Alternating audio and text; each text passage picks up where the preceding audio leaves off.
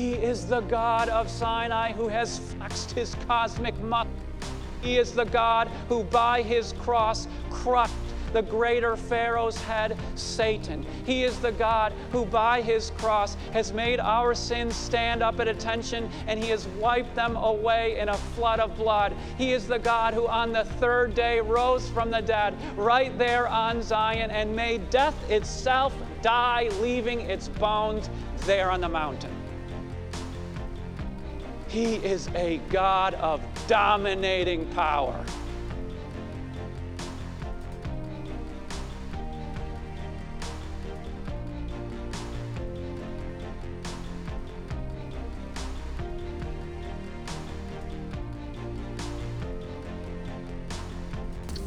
The following is a sermon from Peace Lutheran, a church located in downtown Aiken, South Carolina. For more information and for more content, go to peaceinaiken.com.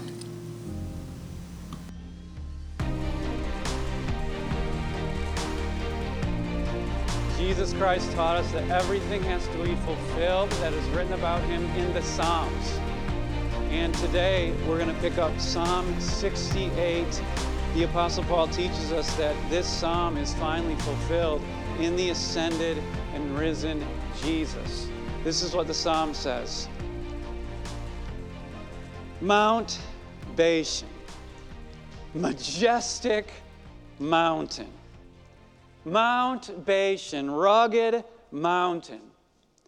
Why gaze in envy, you rugged mountain, at the mountain where God chooses to reign, where the Lord himself will dwell forever? The chariots of God are tens of thousands and thousands of thousands. The Lord has come from Sinai into his sanctuary. When you ascended on high, you took many captives. You received gifts from people, even from the rebellious, that you, Lord God, might dwell there. The word of the Lord.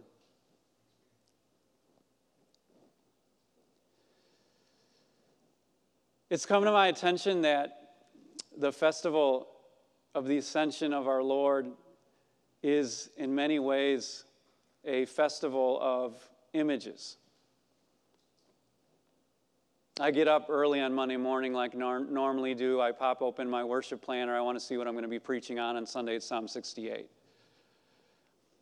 I read the psalm. My mind is blown by the power of the poetry.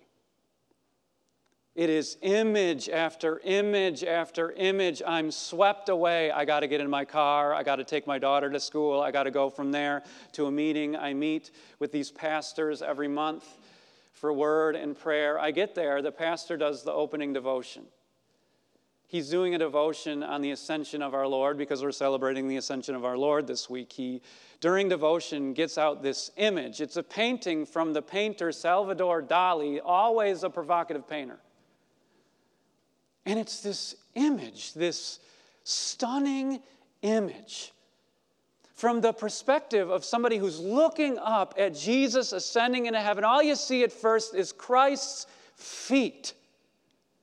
You look up a little bit further and you see Christ. He's in this perfect posture of symmetrical power. It's a stunning image. I go home. I'm driving. I make a few phone calls. After I make some phone calls, I start thinking about the ascension myself. And I realize that the ascension itself is a stunning image. See, I worry sometimes that people think that the ascension was somehow a physical necessity for Christ. Like in order for him to get to heaven, what he had to do was levitate off the earth, take a celestial subway that takes a right past Mars so he can get to where heaven is, somewhere out in the Milky Way. The ascension wasn't a physical necessity for Christ. It is a physical reality that points to a great spiritual truth. Christ is on high. living and ruling for us. So we have all these images. And what I'd like to do today in these short verses, just a snippet from Psalm 68, is I'd like to show you 3 images. Each of these images, in turn, point to something different about Christ. First of all, they're going to point down to Christ. Then they're going to point up to Christ. And then finally, they're going to point sideways to Christ. The first image is Bashan. Glorious, majestic Mount Bashan. Today and in the Bible, it's also called Mount Hermon. You can actually experience it on YouTube if you want to. Mount Bashan is this glorious, snow-capped, 9,000-foot mountain in northern Israel, making Israel one of the few places on earth where in one moment you can be down on the beach getting a sunburn, and in the next you can be up on a mountain strapping on some skis and putting on your coat. Mount Bashan. Glorious Mount Bashan. Still today, it's a strategic place for the Israeli military. They call it the Eyes of Israel because it's such a strategic mountain keeping out Iran and Syria. Glorious, strategic, beautiful Mount Bashan. And did you notice what David the psalmist did with it? He mocked it. He mocked it. Don't you love poetry? I love poetry. Hey, Bashan, I'm down here on Mount Zion, 6,000 feet down. Hey, Bashan, down here. Why are you so jealous? Why are you so envious? Is it because, Bashan, you know that God isn't on you? Is it because you can see that down here, 6,000 feet below, God dwells on Zion forever? There's your first image.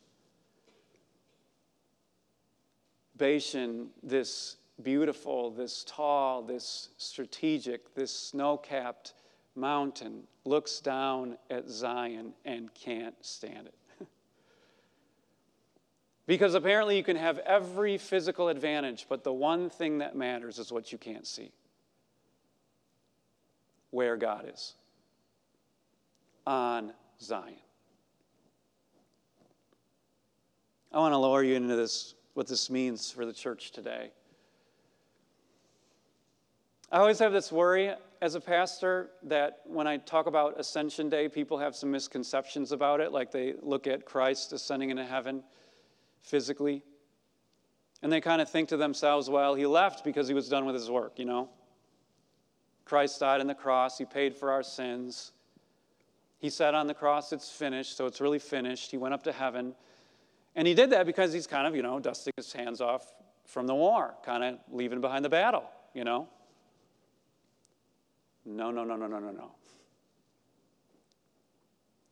To say it like the Apostle Paul said it, Christ ascended into heaven not to withdraw, not to leave, but in fact to fill all of heaven and earth. Christ ascended into heaven not to withdraw, not to leave us, but to be God. To be crowned king, to do everything that he promised to do. He didn't withdraw. He's doing everything there in heaven. Don't mistake it. So push into this the next way. Where then does he sit down? Where is his throne? The psalmist tells you. It's in Zion. Zion in the Psalms is a cipher for the church. Where is Christ reigning? Where is Christ living forever? Here. Right here. I was in a class with a bunch of other pastors recently. And this professor was trying to make this case. He was saying that in the Western world, America's a part of that, a lot of people actually live most of their lives on Bashan. You know, there's a lot of strategic, beautiful peaks you got to climb in life, you know. And so what happens is the church becomes a tack-on to their real life that actually happens back in Bashan. So it's not that their lives revolve around the church. It's not like they come into the church and man, we come to church with our sin to be forgiven, with our anxieties to be filled with peace, with our worries to know that Christ lives and rules for us. It's not that we, live in the church and for the church and by the church. It's actually that we live for Bashan and we do the church when we have a time. And he said to the pastors, he said, if you're not sure about this, then talk to Christian parents. Ask them if there's a conflict between soccer club and coming to catechism class where the pastor teaches the Bible to the kids. Ask them which one they'd choose. And all the pastors got real quiet because we knew exactly what Christian parents would choose. So here's your image. Hey, Bashan, 9,000 feet up there. Would you feel better about yourself if you had a better resort? Would that remind you that everybody there still dies and that it's only on Mount Zion where you get the bread of life? Hey, Bashan, would you feel better about yourself? Would you feel more beautiful if you were a little bit taller? Would you feel more powerful if you were more strategic? Why are you so jealous? Is it because you know that in Zion, that's where God is working his plan? Is it because you realize that it's there in Zion where God is granting peace and eternal life? Is that it? So that's your first image. You have this image where the ascension points down to a certain place where Christ dwells forever in his church. But now here's your second one. We have this image that points up. We have this image of thousands upon thousands upon thousands of chariots of God. Gleaming, battle-ready tanks of God, a sea of chariots, the psalmist says.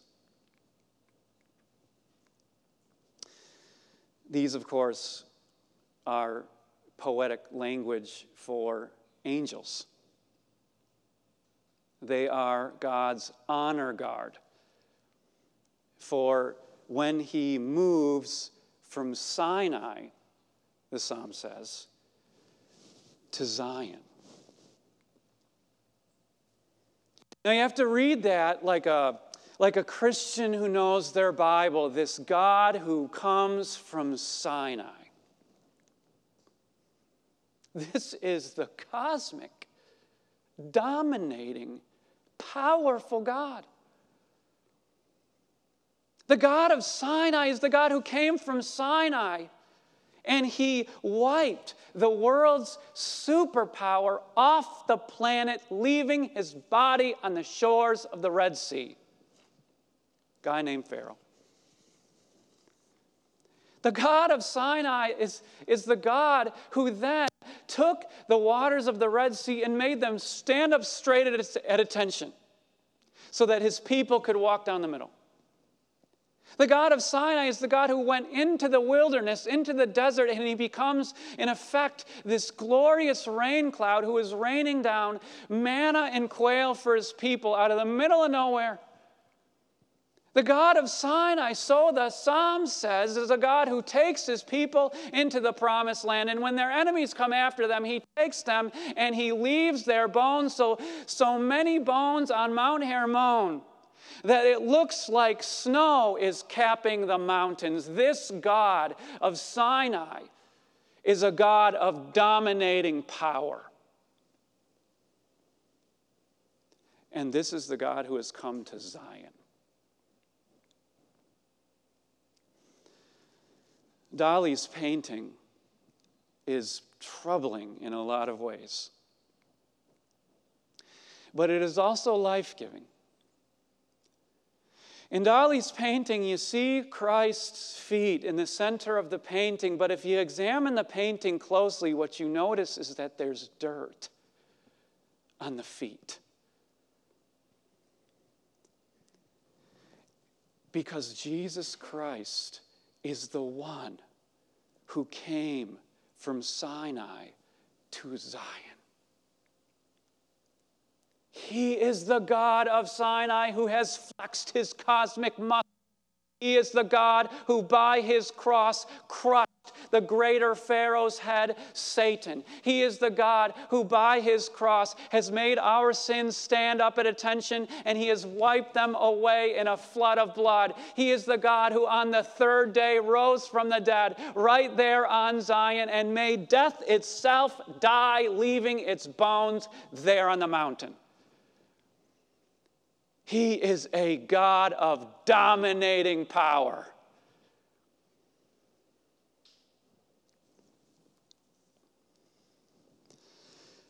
So let me reflect on that with you just for a second. I think one of the most interesting things about the festival of the Ascension of our Lord is that hardly any Christians actually celebrate it. In fact, did you know it was actually on Thursday? Did you know that? Exactly.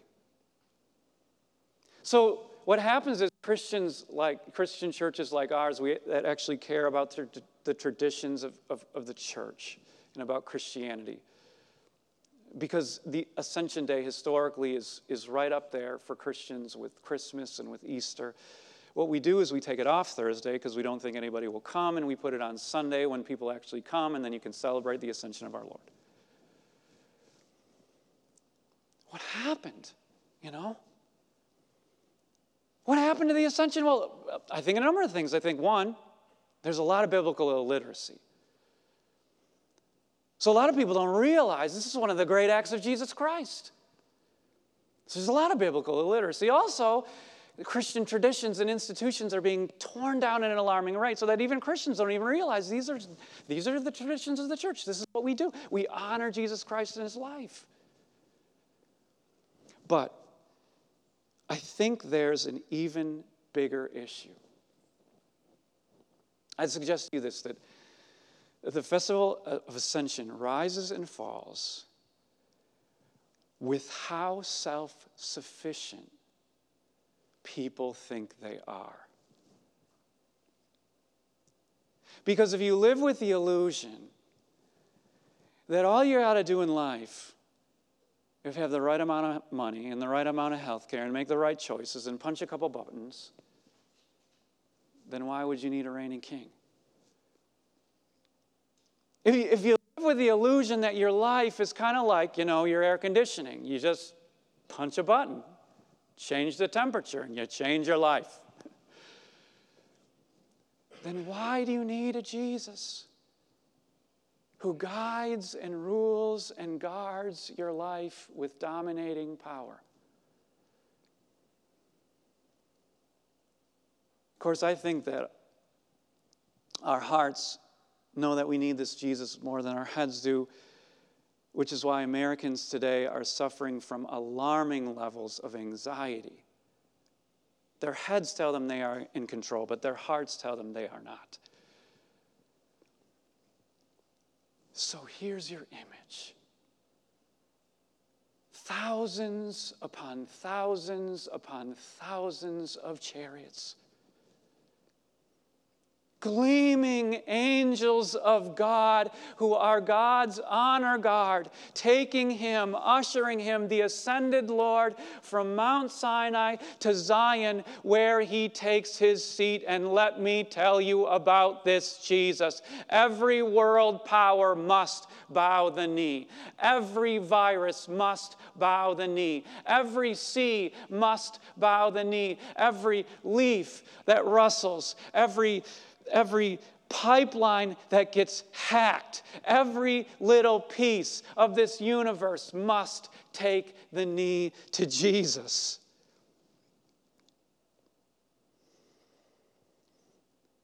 And that's what you get to take in on Ascension Day.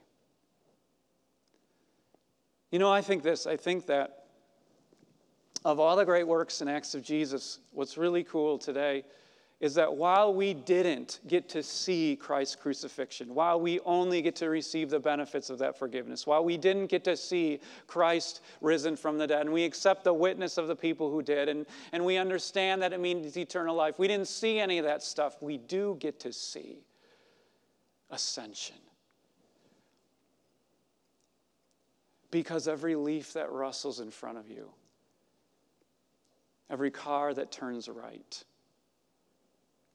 every pipeline that gets hacked, every headline that makes the newspaper is guided and stopped and performed and made and changed and transformed by the ascended Lord Jesus. So that's your second image. You get this image of these chariots, this God who moves from Sinai to Zion, who is in control of every aspect of your life. Here's your last image today. It's an image that points sideways.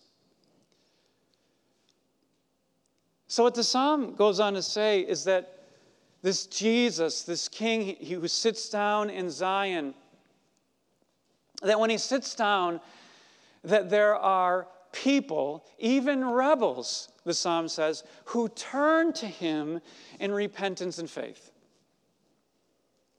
So that, where before they were fighting him, they were rebellious against him, they didn't want to believe in him or follow him, they turn to him and they end up giving him gifts. They end up honoring him. They give him stuff.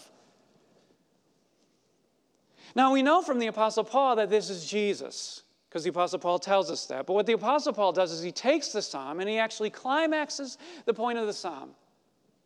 Because he goes one step further than the psalmist. The psalmist says that these rebels, what they do is they turn to Christ and they give Christ gifts. But Paul goes on to say, here's what the ascended king does. What he does is he turns right back around and he takes those former rebels and then he gifts them back to the church.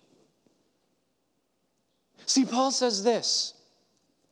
This is an amazing line from Paul. What he says is this: when Christ ascended on high, he took many captives and gave gifts to his people. So Christ himself gave the apostles, the prophets, the evangelists, the pastors and teachers to equip his people for works of service. And it's the last one that I think you should pay attention to today, because it's the last one that we know is still in force today. Christ gave the gift of pastors to the church. So look sideways. Here I am. I am a gift to the church. A former rebel. But somebody gifted right back to the church to bless you. I was talking about this with my twin brother. He's also a pastor up in New York City. And he said Ascension Day, it's kind of like Christmas, actually, for the church, because what you get to do is you get to look at and open the present that you got in your church. So here I am. I'm a gift of Christ. It's important to realize that. It really is, because you can do one of two errors. You can either think too highly of the pastor or too lowly of the pastor. If you think too highly of the pastor, then you think of the pastor as the gift to the church. He's not that. He's neither the gift to the church nor the giver of the gifts to the church. That's Christ. You don't want to think too highly of the pastor. You also don't want to think too lowly of the pastor. He is a gift. He's not the gift. He's not the giver. He's a gift. But he is a gift. You know, you don't want to look at it and go like, where's the return policy on this one, Jesus? He is a gift. You know, I was thinking about that this week for two reasons.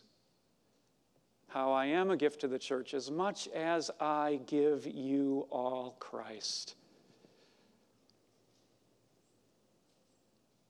I was thinking about that for two reasons. The first reason is that we have a new pastor dog in our house. We got a puppy. They used to call them pastor dogs. Sometimes they call them Australian shepherds. She's half pastor dog. You know what she does? I've noticed this about her. She's a tiny little puppy, but you know what she does? She watches me. Our last dog never did it like that. She watches me. She wants to take my cues because I'm the shepherd of the family. See, as much as I'm a sheepdog like that,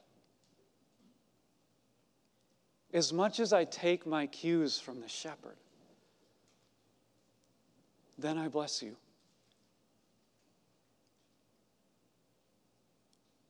See, and it's good. I think it's really good for the church to think about that, because a lot of times what you have to do with your pastors, you have to see through him to what Christ is doing.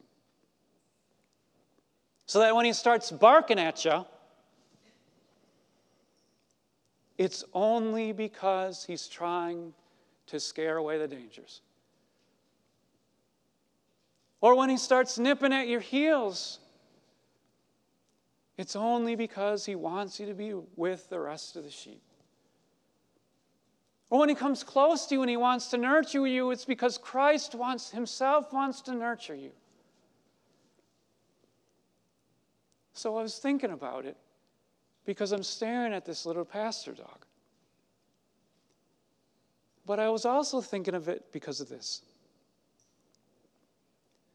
You know, it really is ascension here at Peace. It really is. It's ascension because today we are remembering together that Jesus really is alive and that he is living and reigning right here in our midst, so that even Bashan has to look down on us 6,000 feet below and get jealous of us.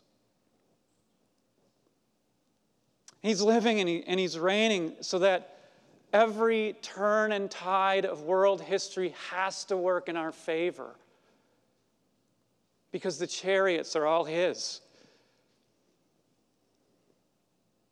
But today, we can also look sideways. You know, we've gone through a lot of firsts together as a church, haven't we? We had our first worship service together. We had our first baptism together. We've had our first communion together. We built our first building together. We dedicated our first building together. Now we've gone through our first pandemic together. And through it all, I've been your first and only pastor.